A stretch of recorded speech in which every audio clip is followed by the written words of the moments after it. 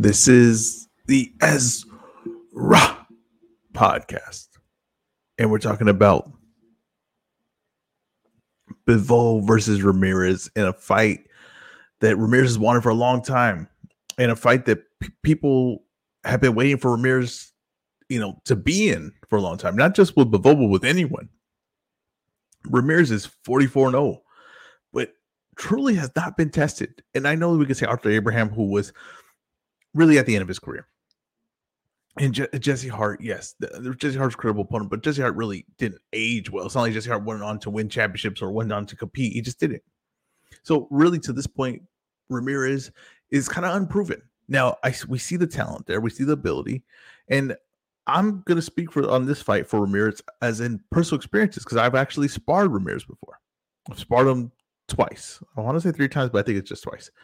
And this was back when he was at 168 pounds, and he was kind of just coming into, like a contender. He was just kind of popping up onto the scene. And so Ramirez coming to this fight versus Bivol coming off, of course, his biggest win against Canelo Alvarez in a fight that I guess people consider an upset or a surprise, but really, if you think about it, it wasn't an upset. It was a good, I guess, a good matchup. But Canelo pretty much was just bit off more than he could chew in that fight. Now, this is an excellent matchup that I think, while people are excited for, kind of going under the radar a little bit. I don't know why that is. It kind of always feels like that with like a DAZN card in a weird way. Just kind of feel like DAZN just does not, know how to generate buzz, I guess, here in the States. But this is a very interesting matchup. I'm very excited to see it. How do I see this fight playing out? And like I said, I have a little bit of experience with Ramirez in the ring. I never thought that Ramirez was necessarily great at one thing. I always thought he was a very well-rounded guy. And I think people think that he can only fight going backwards, right? Or so they have a certain idea that he has one style. Ramirez could do a lot of things in the ring. I'm telling you, he's very well-rounded. And he may not have elite power because he doesn't. He may not have elite speed because he doesn't. But he has very thudding shots. And I felt him myself. It's not just like someone saying, I say that all the time. That guy looks like he has thudding shots, but that's just me seeing it on the screen, right? No, I've actually felt his shots. He has very thudding shots. Okay, I wouldn't say they're one knockout power, but no, you could feel him. You could feel his knuckle on you. You could feel him when he hit you in the arms, you could feel it. Okay, now Bivol at one point fought with more power. He doesn't really do that anymore, right? Bivol's very much more cautious now. He's much more under control. He's very comfortable winning a decision. Even in the Canelo fight, I kind of felt like he could have went for something, could have went for possibly a stoppage later in that fight, but he never did. Okay, he never did. I was talking to Broadway, and you guys know Broadway because I'm on his show a lot, and he's on my show a lot. And he was saying that he thinks Bivol's will get the stoppage in this fight. And I don't, that's if you go to Bivol's recent performances, it kind of is like I just can't see it because it's not like Ramirez is trash compared to. But everything before Canelo, Bivol wasn't really that high level either, if we're being honest. And he wasn't necessarily stopping those guys. So to say, he's just stop Ramirez, I kind of just don't see that.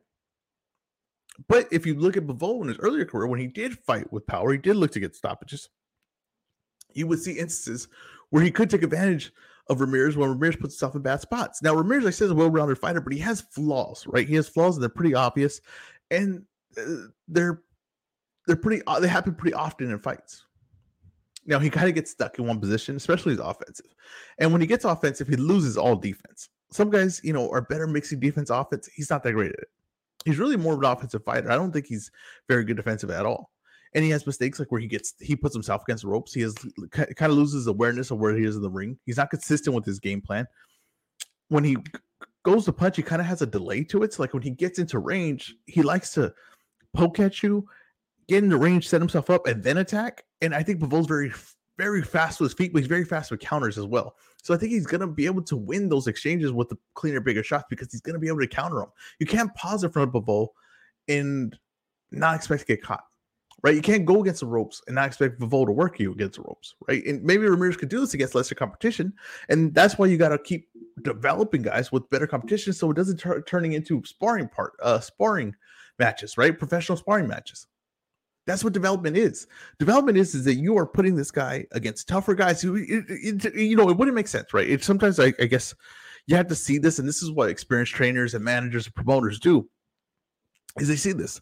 Yes, okay, I understand that maybe a guy like Munguia, right? A guy like Ryan Garcia, a guy like Tank Davis, or even Earl Spence, to say Canelo, right? Like people say, oh, they're going to make money no matter what.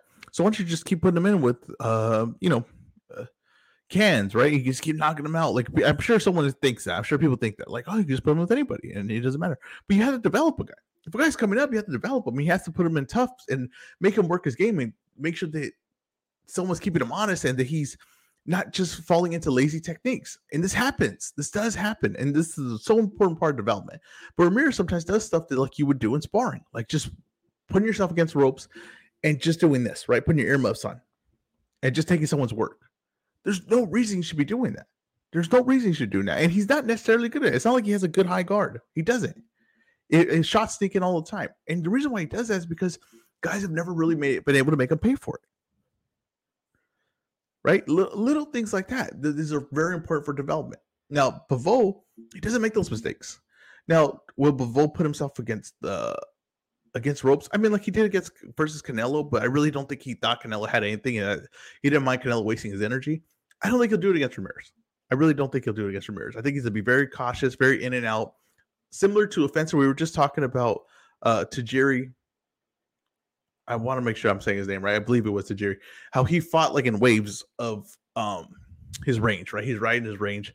Bivol has a similar style. Bivol has a similar style as the way he fights a range, right? He's very fast feet, very underrated feet, he's actually pretty athletic.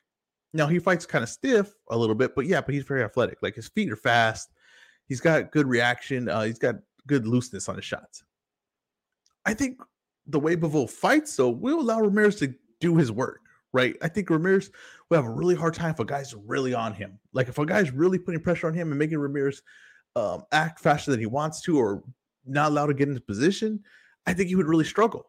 But a guy like Bivol, who's more cautious, will stay at home, will battle for like positioning in the middle of the ring, he's going to allow Ramirez to set up. And Ramirez offense is sharp once it gets going, right? Once it catches rhythm, it gets going, it could be effective. And he could hit you in a lot of ranges, right? He's able to place his shots a lot of places and connect a lot of stuff together. If you start connecting work together, it starts getting very interesting, especially if Bivol stays defensive. Because the one thing about Bivol is, let's just say that, Ramirez puts him in a spot, right, where he gets loose with his offense, and Bivol's not willing to take those chances. He's not willing to take the chances to trade Ramirez. Then what if he stays home? And then Ramirez starts putting shots on his arms and stuff like that, and it started becoming a hard fight to score.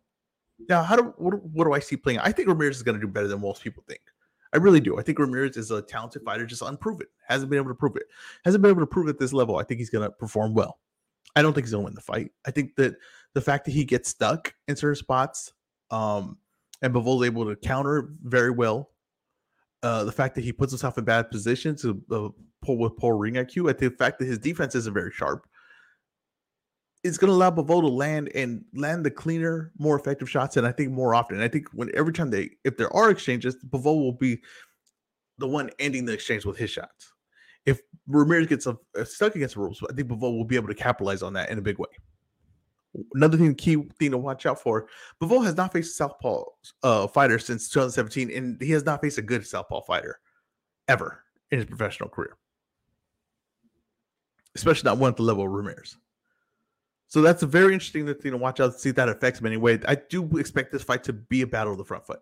The front foot will be very important. Sometimes that's overplayed on how important the front foot battle is. This one, it will be. Ramirez is pretty good at getting outside the front foot. I have not seen Bivol do it against a guy, like I said, at this level, or, the guy he fought was not a guy that could really keep up with him, no matter, take advantage of anything they had within the southpaw, the orthodox stance.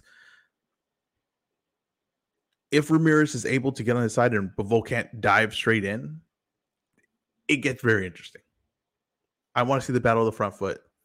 I want to see who's able to win the exchanges, who's able to win the middle of the ring. I think that styles-wise, this is a very interesting fight. I'm going to take Bivol a decision. I think Ramirez holds a good account for himself.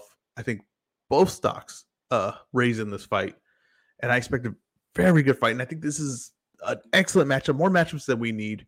And I don't. This is just for this fight's breakdown, but just to bring up news today there's another fight just like this. It's Benavidez versus Plant. Just this is what boxing could deliver consistently. It really could. And I think maybe we're getting there by networks figuring out, get all the guys in one weight class, right? If you're gonna go after build something for a network, you kind of want to have all the guys one weight class so you can make any fight you want. That's kind of like why we're getting Plant Benavidez, and that's why you're getting Bivol Ramirez. Excellent fight. We need more matchups like this.